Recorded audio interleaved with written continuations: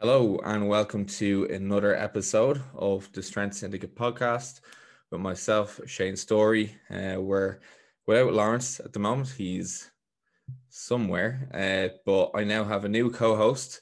So I'm joined by Brian Miner today. So Brian Miner is the author or the kind of main writer and owner of Mayo Journal. He is also a very competitive USAPL powerlifter and a professional natural bodybuilder. So we have him on the podcast today to kind of discuss about training throughout uh, your training career and how or what you should be focusing on at different time points across your training career. So Brian, would you like to introduce yourself and tell the people at home a little bit about yourself? Appreciate the intro. If I can correct one thing, I would say I'm not a highly competitive USAPL powerlifter. I haven't done a meet since 2017, actually. So it's been some time, and I plan to compete in spring of next year. So, it's been nuts how much the sport has progressed just in the past 5 years. And, but it's always been a type of training that I've enjoyed, and the progression aspect of it. So so I coach, and I'm still training hard, just haven't been competing lately. So I've definitely have sort of seen some trends with lifters early in their careers, maybe emphasizing the wrong things or putting too much emphasis on some things and not enough on others. And I think the discussion kind of shifts from, should we be training to optimize like short-term outcomes, in early in a training career, or should we be, how can we best set ourselves up for, long-term, years down the road, being the best lifters we can be. And I think, it's very dependent on the individual and, where they're at competitively, but those two approaches can differ pretty substantially. So so I'm looking forward to talking about it. Sweet. So I suppose a lot of the listeners of this podcast are going to be people who are getting into strength sports, and there are a lot of younger lifters who listen to the podcast. So when typically the younger lifters come to you, whether they be juniors or even people that are just getting into strength sports initially, like what are the typical things that you may get them to focus on? Yeah. So again, it's very much based off the individual. How long they've been training. Somebody that's 19 could have been training since they were 13 years old and have quite a bit of muscle mass at that point. But I guess the general theme of kind of where I'm going with things is, ultimately muscle mass, like in trained populations, like advanced populations of powerlifters, muscle mass is going to be the biggest predictor of strength. It's not to say the most, jacked person is always going to be the strongest, because that's certainly not the case, because there's, a degree of specificity that needs to be, directed within the training to, express that potential. But, I think right now, especially with like social media and seeing a lot of these strong lifters, most people are benching, nobody ever posts their accessory movements. It's always like squat, bench, or deadlift. And I think if you're getting into the sport and you're looking in, up to some of these lifters that, maybe a few years older than you, but having a lot of success, it's easy to want to gravitate to a very like highly specific approach. High intensity with, a lot of your volume coming from the competition lifts. And it's not to say that that won't be effective.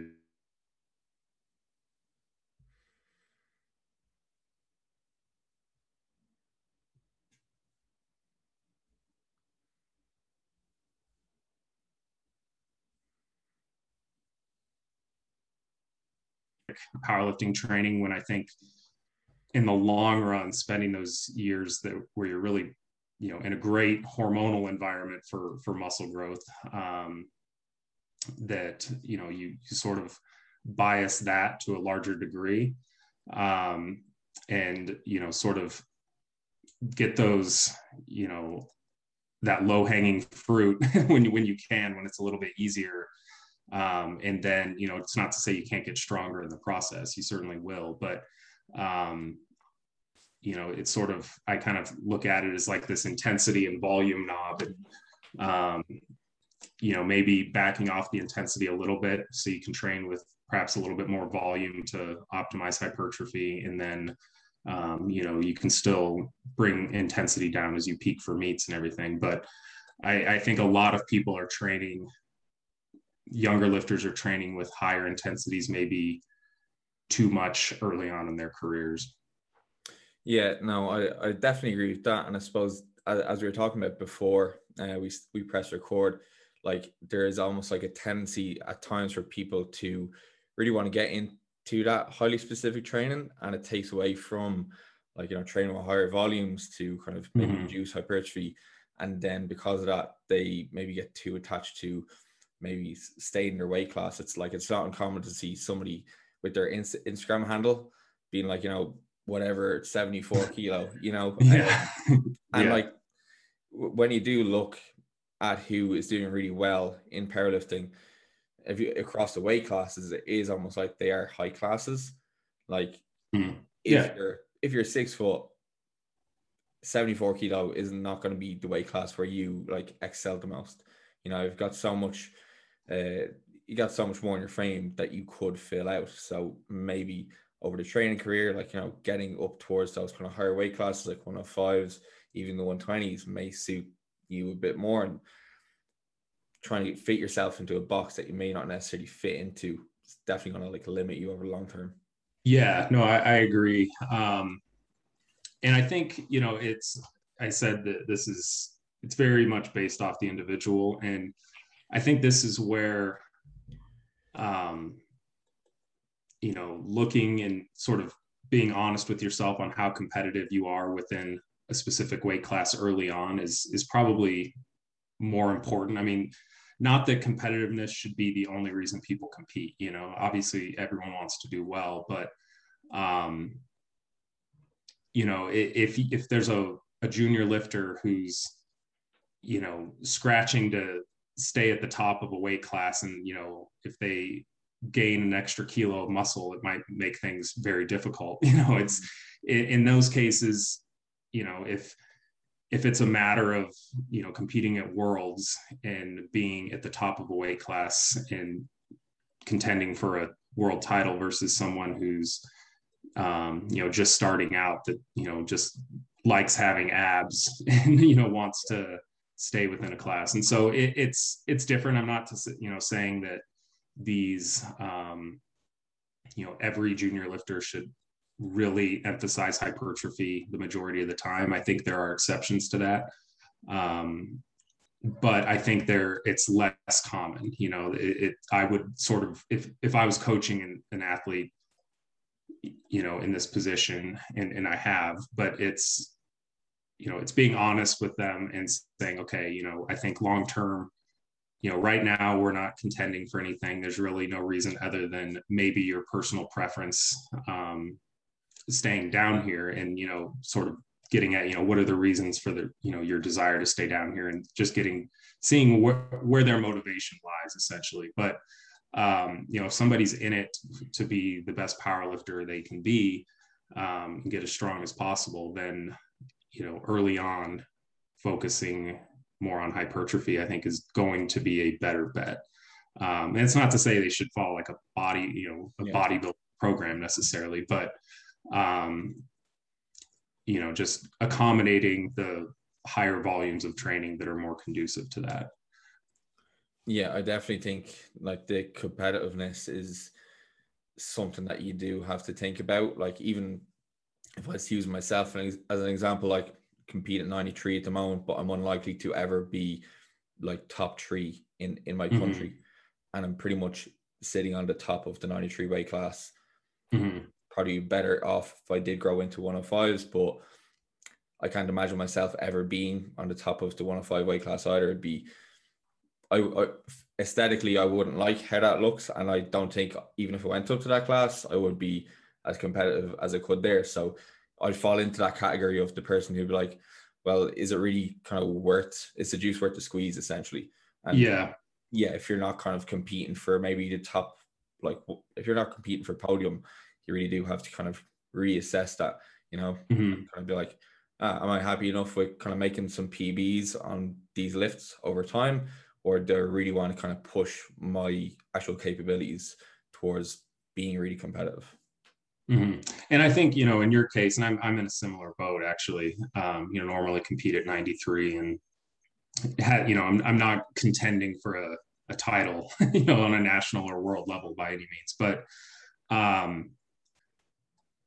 could I increase my total going up to 105s and competing there? Yeah, probably. But if you've been training for a while and you're sort of out of that window of time where muscle growth is going to happen fairly predictably, at that point I think preference in sort of considering the where you feel best, like Yeah. if you like the way you look at 93, and that's if I was only concerned with my total, I wouldn't consider doing 93s again, but I would rather walk around, and I'm above 93 right now, but I would rather walk around competing as a 93 than trying to work my way up to fill out the 105s, and so I think just training age plays a role in sort of what those considerations should be.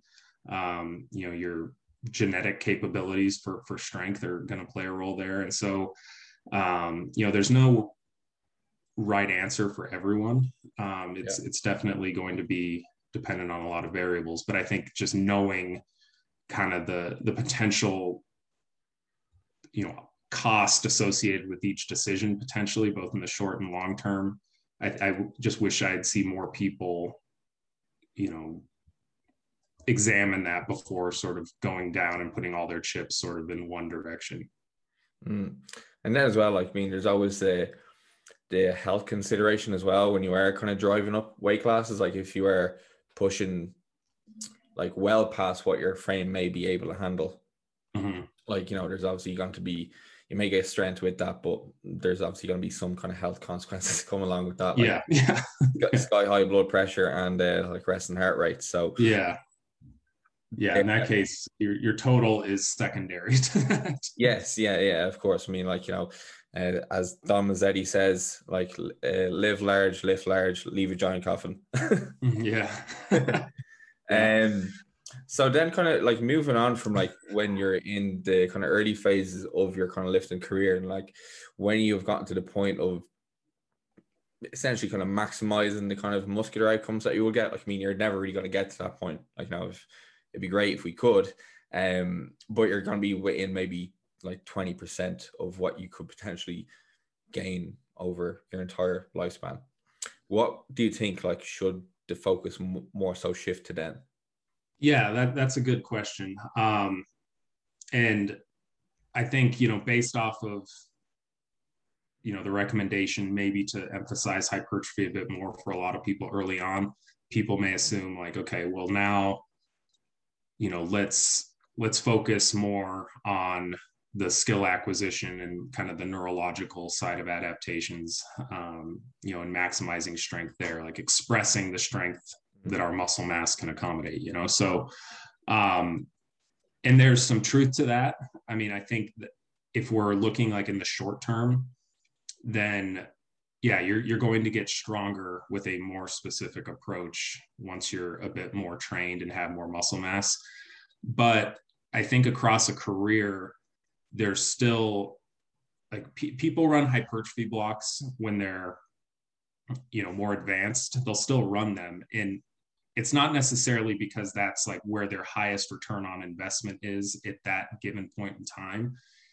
But I think a lot of times and they may actually think that, and for some people perhaps it is, but I would ask like, what's the alternative? Like, you've already been training a while, you have some aches and pains, like, are you just gonna, you can't just train at high intensities year round, you know? So I think those hypertrophy blocks in a sense serve a role, you know, both in maintaining and, you know, continuing to gain small amounts of muscle mass, but also just mitigating, you know, discomfort, joint discomfort. I mean, anybody who's been training a long period of time at high intensities, like you just get beat up a little bit more easily. So, so I think the role of it's more of, it serves an additional role as you progress and get older. And I think just avoiding like burnout, like just adding some variety to keep yourself in the gym on a consistent basis. I mean, that's another consideration. And, you know, for a lot of younger lifters, you know, hearing this, they may think like, okay, well, that's not going to be me. And, you know, it may not, but, you know, training, like you can't train highly specific all year round for your entire training career. Like it's just not going to work out. And so, yeah, I think still including some of those hypertrophy blocks, and you know, maybe you start including some more, you know, a little bit more high intensity work within those, like you keep enough in place so you're still, you know, taking steps forward on that front.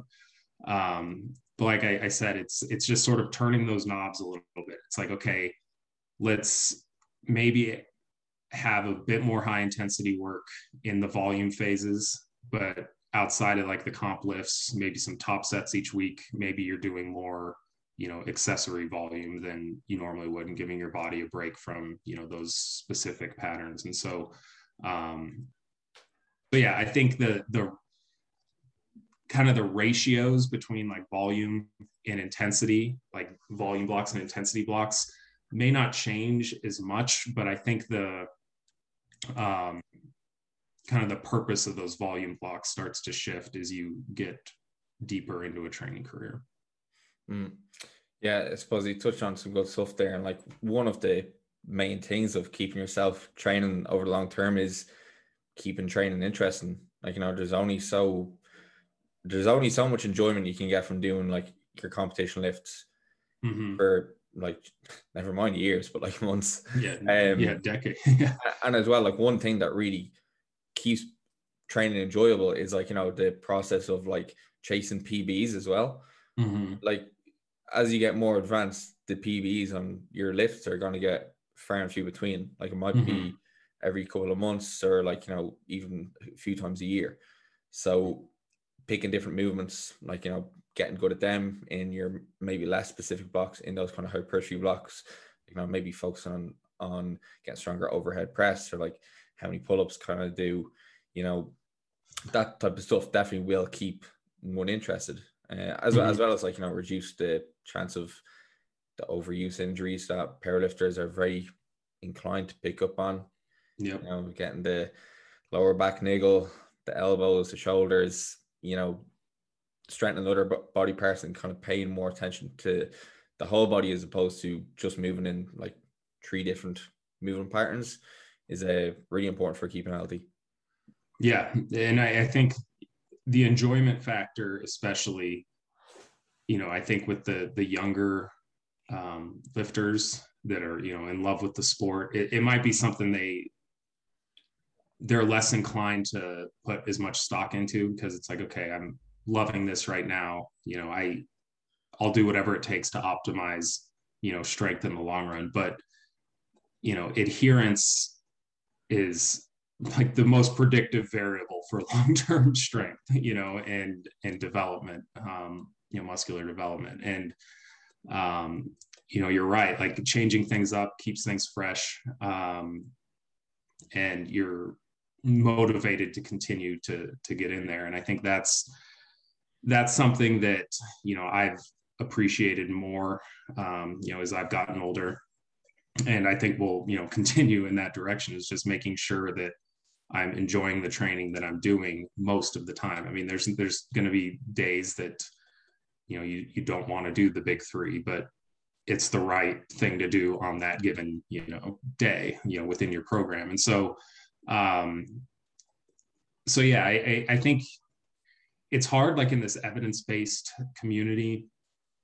I think a lot of people they sort of ignore the other two, portions of the evidence-based,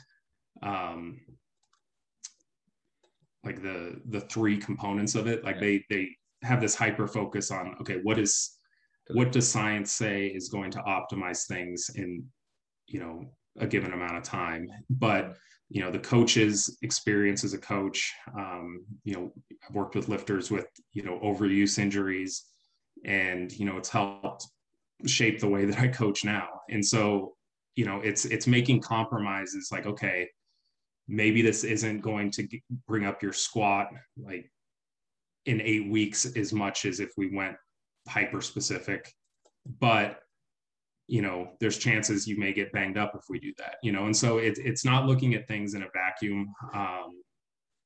This three-pronged approach, considering their preferences, the adherence side, longevity, what the coach has sort of seen across their career, and then meshing that with what literature is guiding us to do. And I mean, a lot of these studies, like when we look at research studies, I mean, they're very short term. Like when you consider something across an entire training career, like even a 16-week training study, which is fairly long for a study. I mean, that's still just less than a percentage of your entire training career, if you're in this for the long haul. So so I think that those parts of the kind of blended evidence-based approach, like evidence-based isn't strictly research. And so, and I think that's something that gets overlooked, the research coming out about, volume, that's been a big discussion over the past, 5-10 years, just appreciating the benefits of more volume. But then people sort of take that and then they go to the extreme and sort of ignore, they get burned out, they get beat up. And like, yeah, they may see some accelerated progress up to that point, but is that really what matters long term? And so then, that kind of goes back to the conversation of being honest with ourselves, and, or having a coach help me, make things a bit easier to see, where you stand at a given point in time in terms of competitiveness. Because I do think like there are times where, I have trained a junior lifter with a very highly specific approach that I wouldn't be training them that way unless they were, if they weren't at the level that they were competitively. And so, so yeah, ultimately it's just very, for the most part, I think most people kind of should emphasize development early on, and then maybe introduce a little bit more high intensity work, but still run volume blocks later in a training career. But there's going to be obvious exceptions to that based off of, that lifter's development and talent level. So, so yeah, kind of repeated myself a few times there, but hopefully that makes sense. It's okay. But yeah, like as well, like as we get older, we're gonna have other stressors that come into our life that are not necessarily, like lifting won't be the center of our universe, which it once was. Like, when we are younger, we don't have much life commitments. The gym and all of this stuff can take up most of our time. Whereas, as you do get older, like you're a father, am I right? Yeah. Yeah. So like, obviously when your kids came into your life, I'm sure your lifting changed dramatically. Yeah. And how you approach that kind of stuff. So yeah. Oh, go ahead. Oh no, so I was going to say, so like they're also things we have to factor in when we think about, all right, well, we know if we want to make our best like gains over the long term, we have to be lifting for a very long time. How do we navigate all these things that will probably inevitably come up in life? I don't know if you seen the recent paper on the minimum effective dose for 1RM training. Yeah. Yes. So we had him on the podcast on the last one. So like, just even approaches like that are fantastic things that people implement in over the course of their training career that allow them to continue to lifting, rather than just saying, okay, times are getting hard now, I'm going to stop training and pick it back up. And you know yourself, once you stop, it's really hard to get back going. Yeah. Yeah, I mean, that's an excellent point. Is the time aspect is more, you have larger priorities in life, and the minimum effective dose, for training. Like if you're trying to hang on to, these adaptations, like strength in and of itself isn't an adaptation. It's the expression of multiple adaptations at the physiological level. So, if you're trying to just maintain that expression of strength and move that needle forward, yeah, it doesn't take that much. I think for a lot of people, they have a hard time being in that mentality of like, I'm doing the minimum to get by, you know what I mean? Like it's like the minimum effective dose. Like anybody who's motivated would prefer to be doing more than the minimum effective dose. There's absolutely a time and place for that. And I think that's, it's great research to show, there's the, maintaining strength and, really optimizing strength. There can be a pretty large disparity in the amount of workload that goes into that. And I mean, that's good news, that's good to know, because, you won't always have time to spend, 3 hours in the gym to do, 3 movements, like you see a lot of power lifters. And what I was going to mention is, as I've, this wasn't really necessarily intentional, but I noticed like once I had kids and then, once we had our second child, it was like my training naturally sort of gravitated more towards the bodybuilding side of things, because those sessions just naturally are a little bit briefer.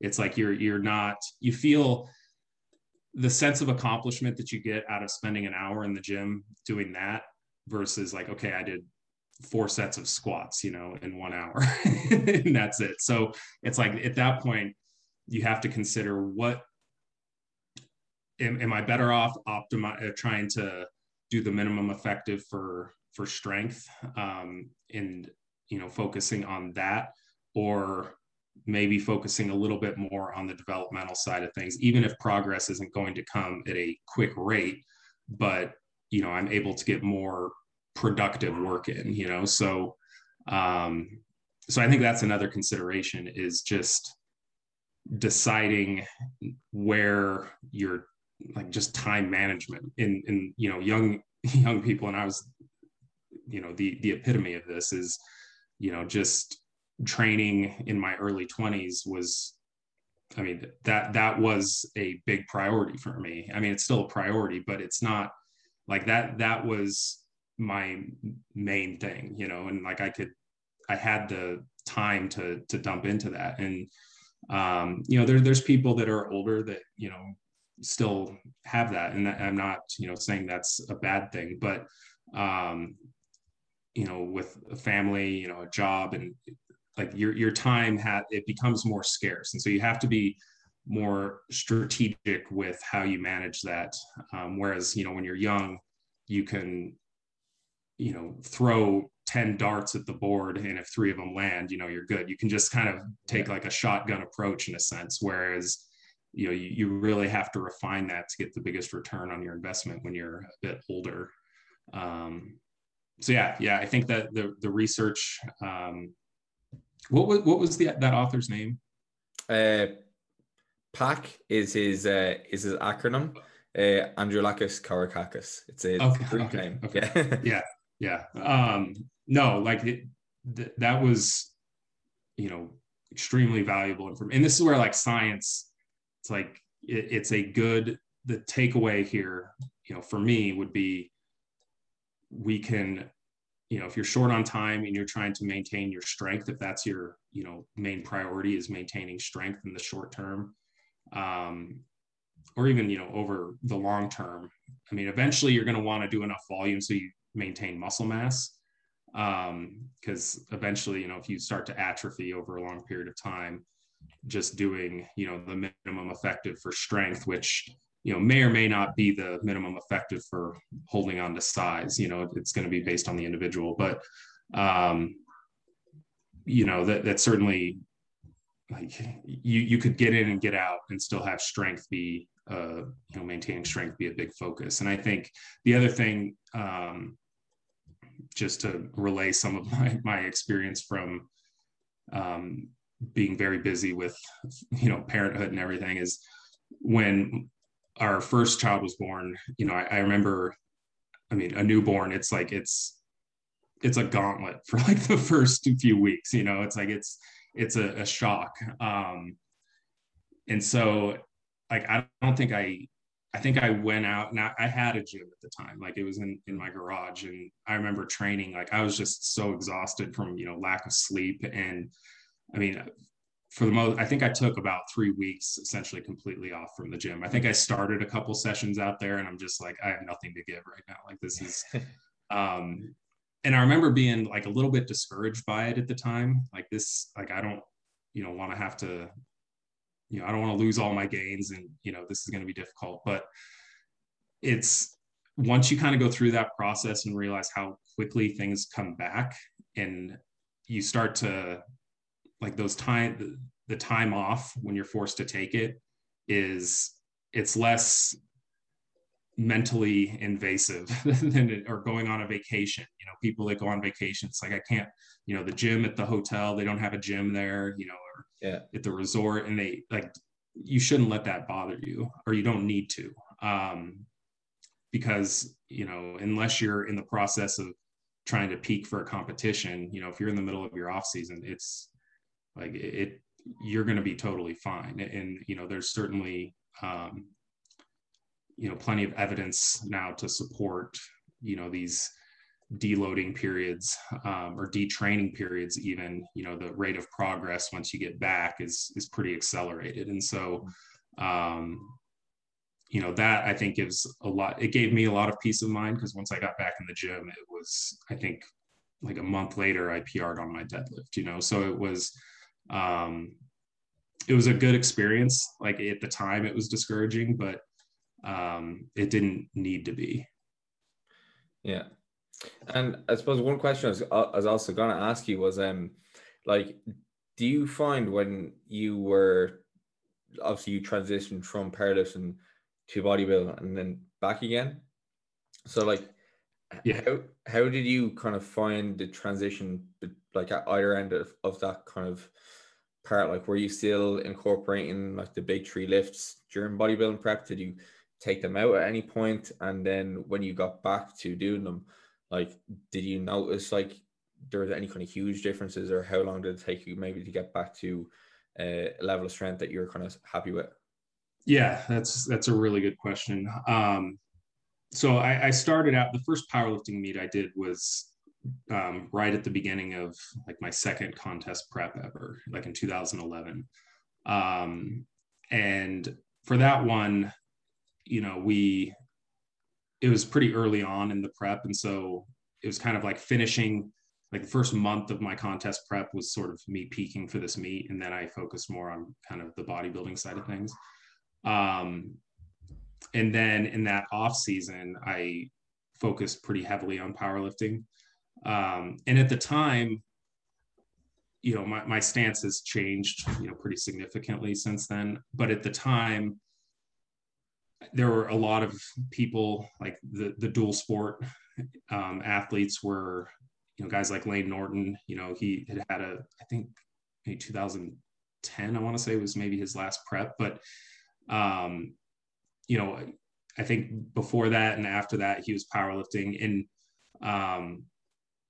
sort of the message of, getting stronger drives muscle growth, which, it's not necessarily like that can go down the rabbit hole of, like, discussing progressive overload. But like, it's not like a 1-to-1 ratio. It's like you get stronger because you're keeping pace with, you need to add load to the bar to keep pace with adaptation, so you continue to, apply an adequate stimulus. But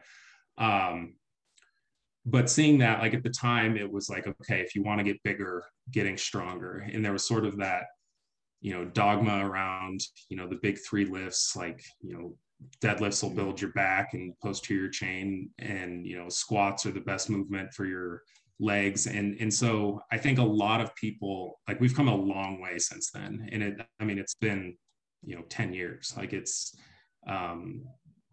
like the sort of the stance on that has changed. And there's certainly a lot of people that still kind of have those, they assume there's something inherently special about those lifts, because they train, like, yeah, you may have like a lot of stabilizing muscles, when you're doing these heavy compound lifts, but it's not efficiently training them for hypertrophy, and they can be used as hypertrophy movements. But for most, for people that are, unless someone's like built very well to squat, and they don't have like a lot of forward lean in their squat, like say they have a very like quad dominant squat, good ankle mobility, their limb lengths are accommodating for a pretty efficient like quad dominant squat, like that can be a good tool there. But for a lot of other people, a squat you're not going to get the biggest return on your investment for hypertrophy doing, and building your program around the big three. But with that said, it goes back to the enjoyment side of things. And for me, like, I've even now, like, that I recognize, like, okay, there's probably, if I'm trying to optimize hypertrophy, I'm looking at things in a vacuum, I would pick different movements. There'd be no reason for me to low bar squat ever, and so, but I still have that interest in strength, and I still, have aspirations of competing. And I, most importantly, I enjoy those movements, and, it keeps me coming back. And so that's why they're in place. But I think there's misconceptions still, with some people that, like, these are the movements that are going to create the biggest, the largest amount of hypertrophy, and that's why you should do them. And that's not the case. Like, there's a lot of reasons why that, there's probably more reasons why you shouldn't do them than there is that you should, if your goal is hypertrophy. And a lot of that just comes down to individual mechanics. But so yeah, that's like, I've left them in, but the reason has been more out of enjoyment now than it is like, okay, I think this is optimal for both, and at the end of the day too, like, you'll still see lifters that are very very developed, like, like a Russ Orhey, he's uses, his he does a lot of squatting, it's like I think that's like the main, squat centric movement that he's doing probably year round. And, I guess I don't know that for a fact, but it seems like what he's posting is always, the big three. And I'm sure he's doing other stuff, but, he's getting a lot out of that movement from a developmental standpoint too. And not everybody's going to be like that, and it's also not to say that you won't grow muscle doing that either. I think people think, okay, if it's not optimal, then it's useless. And that's sort of something that I'm seeing now. In like the past couple of years, there seems to be an increased appreciation for the importance of exercise selection, especially with hypertrophy. And I was just talking to Alberto Nunez and Cassim Hansen about this last week. And there's sort of, and this kind of goes back to the discussion on volume, like sets per muscle group, and sort of the way that people are conceptualizing volume there, which is, there's nothing, I guess, wrong with that. But I think sometimes people as coaches, and, I've done this in the past too, I've probably given too much like autonomy to the athlete in picking their own exercises. And sometimes, they pick exercises that probably aren't well suited for them, like a row of choice, for a bodybuilder, it's like, okay, that's probably not the optimal way to do things. They may pick, what's optimal and execute it optimally for, that given goal. But there is a greater appreciation now for exercise selection and, getting the most out of the work we're putting in. But I think within that discussion, sometimes people view it as, okay, if this isn't optimal, or if you're not executing it in a way that's, specifically biasing this region, then it's not worth doing. And that's not the case either. Like, you're still going to get, look at anybody, and, any natural individual who's been training for a decade, like, even if they're, they have, so if they have some semblance of control and technique, they're going to have some muscle mass, and it's like they may not be doing things 100% optimally from a biomechanical perspective. And I'm not saying like this is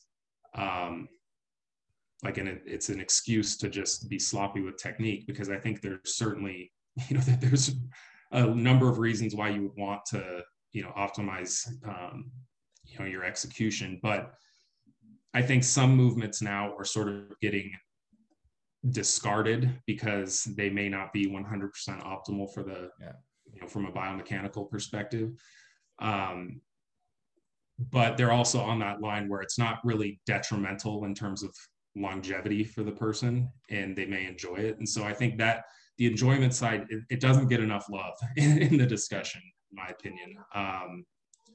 If somebody, if somebody has that mindset, like, okay, I need to squat to get big legs, and they sort of have that, old school hardcore mentality with, I need to get under the bar and do bent over rows and deadlifts and squat, and they're excited to do it.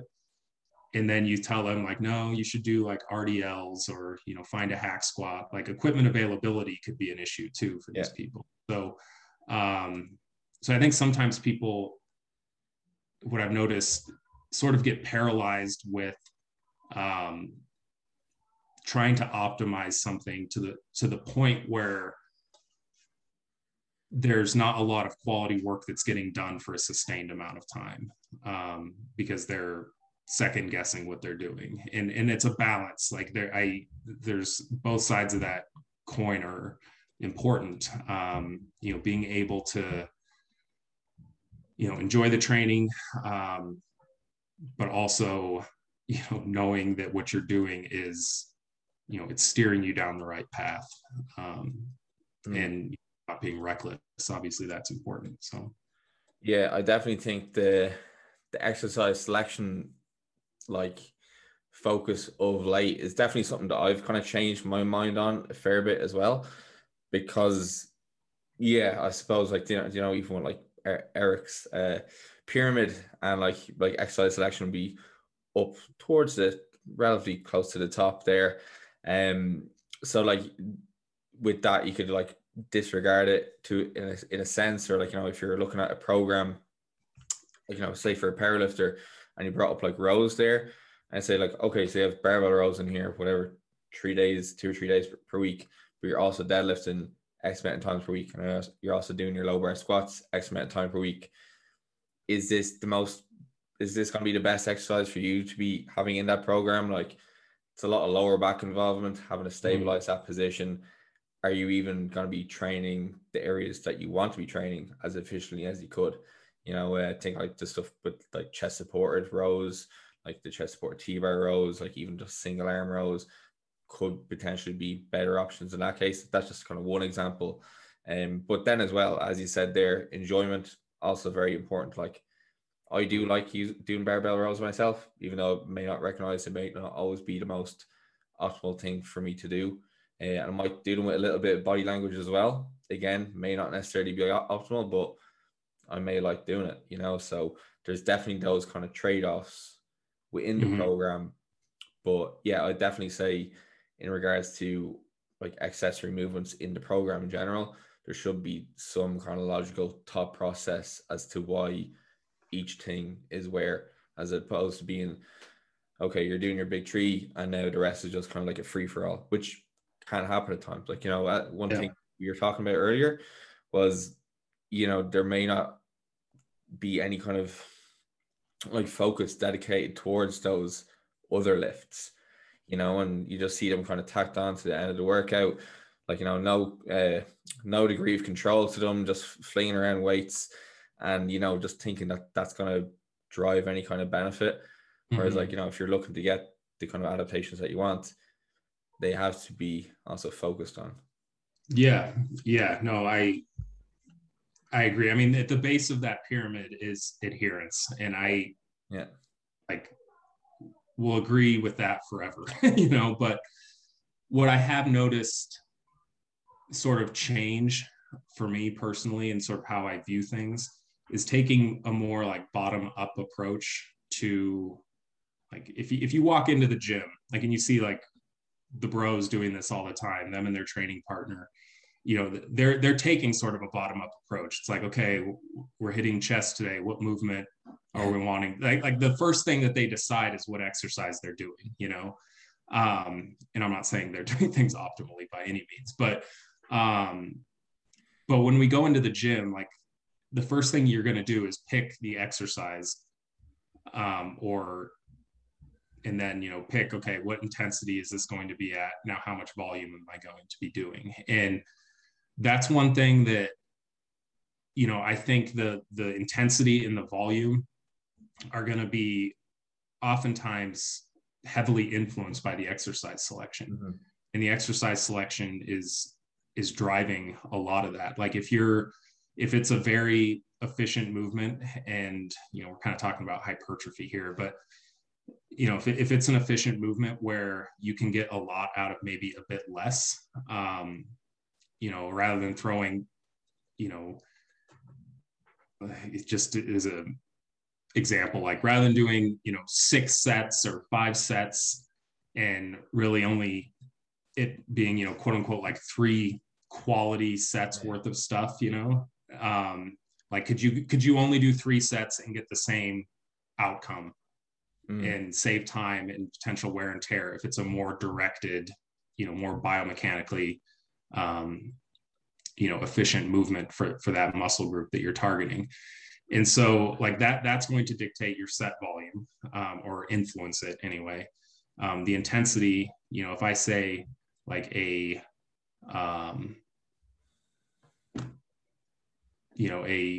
vertical press of choice, and someone is, a strong overhead presser, and they're doing, standing overhead, and versus someone who's like in a machine, like, you could probably handle, like, the imposed stress systemically is probably going to be less with the machine than it is, doing a, standing, movement that's, has a degree of axial loading, So I think that's where I sort of shifted in the past couple of years, is just a more deliberate attention to exercise selection, with myself and, with athletes. And there's a degree of trust. Like, some athletes are very in tune with what they're doing. Like, a lot of bodybuilders, especially, like, I coach bodybuilders too. And they tend to be more, they put more thought into exercise selection when giving the option, I think, than a lot of powerlifters do on average when it comes to these accessory movements. Whereas powerlifters, it's like they do their big 3, and then, like, if they do their accessories at all, it's like this uninspired, like, whatever machine's available, type of thing. And so, so I think where the discussion seems to sort of be going with this, sort of revived importance of exercise selection. And, I like that. Like, I think that's important. I think it's going to yield the best return, but at the same time, like, adherence is still going to be the biggest factor for long-term. And I have Kasim Hansen with N1, like, he's done a great job, in my opinion, like, getting that, sort of changing some of that, the way people sort of view exercise selection. Less is this afterthought, and more is like, okay, this is your initial priority. Now let's focus on these other variables, because it makes sense to me. But you can give people autonomy, and as long as, they're still doing, adequate enough technique, they're still, over a long period of time, if they're enjoying it, they're going to make progress. But yeah, I think a lot of powerlifters could especially be a little bit more deliberate in, putting the same attention to detail into their accessories, which is, most powerlifters don't. Like, I'll say that. It seems, especially like the younger lifters that are in these more highly specific, or may think like, okay, this is what's getting me stronger in the short term. Like, let's put all of our eggs in this basket. I wish more powerlifters would post their accessory lifts, I think is the sort of the takeaway there. And start to spread the, make accessories cool again. Yeah, I was actually gonna take a video of my calf raises today, but I don't know how much traction that would get. Well, that's probably, isolation movement is I mean, it's almost solely in place for development, right? Yeah. But in calves, I mean, I guess there is some degree of, calf strength in the bottom of a squat, but it's, that won't be a limiting factor for most people. The only thing that big calves limit is getting your knee sleeves on. Right, that's right. You don't want to train to the point where you have to go up a knee sleeve. Size and then compromise the as tight as possible. Brilliant. Brian, I understand you are a busy man, so thank you very much for jumping on the podcast with me today. Is there any kind of closing thoughts or anything that you want to finish off with? I think the big takeaway, when it comes to training across a career, is, I think the tendency early on is to look at and chase what's optimal in the short term and sort of make the long term an afterthought. And there may be a time and place for that, but I would just encourage more young lifters to, consider, when they're designing their training, okay, ask yourself the question, am I trying to optimize things in the short term? Like, am I peaking for a meet, or am I trying to, maintain proficiency and drive up development for, making myself the best powerlifter a decade from now, and, exhausting my potential across a career rather than just, the next 6 months. And I think that's a question worth asking. And it's not going to be the same answer for everybody. So I guess the takeaway is, context is something that this industry lacks in applying, I think, in many cases, but, apply context to your situation and be sure you're asking those questions. And that's about it. Perfect. Thank you very much. Thank you for having me on. What I'll get you to do is just tell people at home or wherever they are, where they can find you. I'm on Instagram at bdminer, and then website myojournal.com. And you can reach me through either of those. Perfect. I'll link your details in the description. So thank you very much, Brian. Thank you. May have you on again in the very, very future. So get some more guests on as well. Thank you very much. And hope you enjoyed the podcast. You listen at home. If you did enjoy it, make sure to like it, share it, subscribe, tell a friend about it. And I'll catch you in the next one.